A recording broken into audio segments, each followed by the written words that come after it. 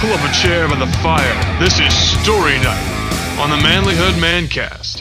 Hey, welcome to the Manlyhood Mancast. I'm your host, Josh Hatcher, and this is Story Night, and I've got a story for you.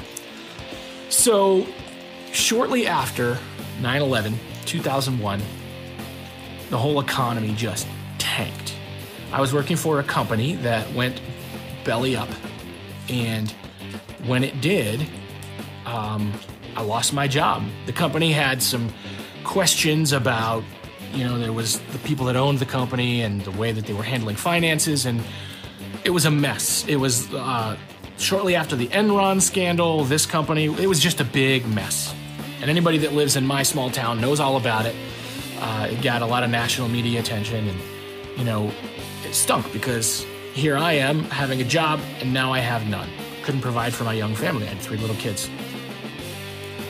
And one on the way after a little bit in there. It was a little bit later, but I ended up having 4 young kids, and I had worked a job for a little bit, and then I lost the job, and worked a job for a little bit, and then that didn't pan out. So here I am struggling to make ends meet. Really hard. We were struggling really hard.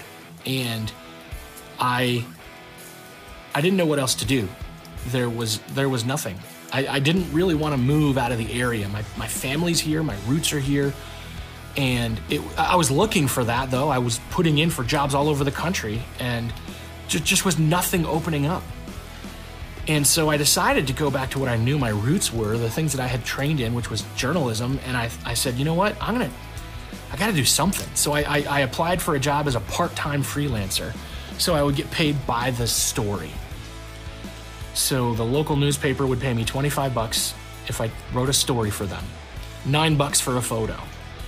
Now, the problem is, that worked out to be not much money per hour. So they had certain things they wanted me to cover, that if I covered, the monthly township meeting in this small town, and if I covered this meeting by the county commissioners in this small county, certain things that they kind of assigned to me. So I had a little bit of that going on. And then everything else, if I could drum up a feature story, I'd get paid. If not, I didn't make any money. So I would hop in my car and drive over the hill to this little town that they were paying me to work in, and I would just go to the diner and I would say, hey, what do you guys know that's going on? What's happening? I'd talk to anybody in town that I could, and I'd just try to find an interesting story, and I'd write it. And then I would send it in to 3 or 4 different newspapers. That's the life of a stringer. That's what you call a freelance journalist. I didn't work for the one paper. I worked for anybody that would buy my stories. And I would submit the stories, and then they would edit them kind of their own way, and then every paper would kind of run their own version of it, and they'd all pay me. And so I was working for all of these newspapers and sending stuff in, and and there was a little bit of a rhythm to it. Different papers wanted the first rights to different stories, and I kind of had to juggle it and learn what they wanted and all of that. But I actually really loved it. Then there was a time when one paper called me in to work part-time, doing graphic design and editing, while the others were calling me, having me come out to cover these meetings. So I kind of did a little bit of everything, but honestly, at the end of the month, my income was about $800. I'm sitting here trying to raise a family and feed a family on $800 a month. And, I'm asking myself the question, do I quit this and go try to get something else?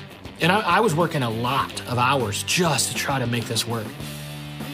And I knew that I had to push. It was tight. It was hard. It was really, really difficult to push through that season. But I knew that if I didn't, we wouldn't have anything. So I kept putting in resumes. I kept putting in job interviews. I kept doing everything I could to get a better job. And I worked my butt off for $800 a month, as long as I could. But the advantage was my name was in the newspaper every day. Almost every day, my name would, and I told them that at the paper. I said, if I write a story, I want my name there. You don't want to use a pseudonym? No, I want my name there. Don't you publish a story without my name in it. Okay, I said, I want the byline on every story, even if it's a tiny little blurb, if it's a tiny little story, if it's a photo, I want my name in the credits. And what that did is when I walked in later on to apply for a job at the radio station, they knew who I was because they had read my work.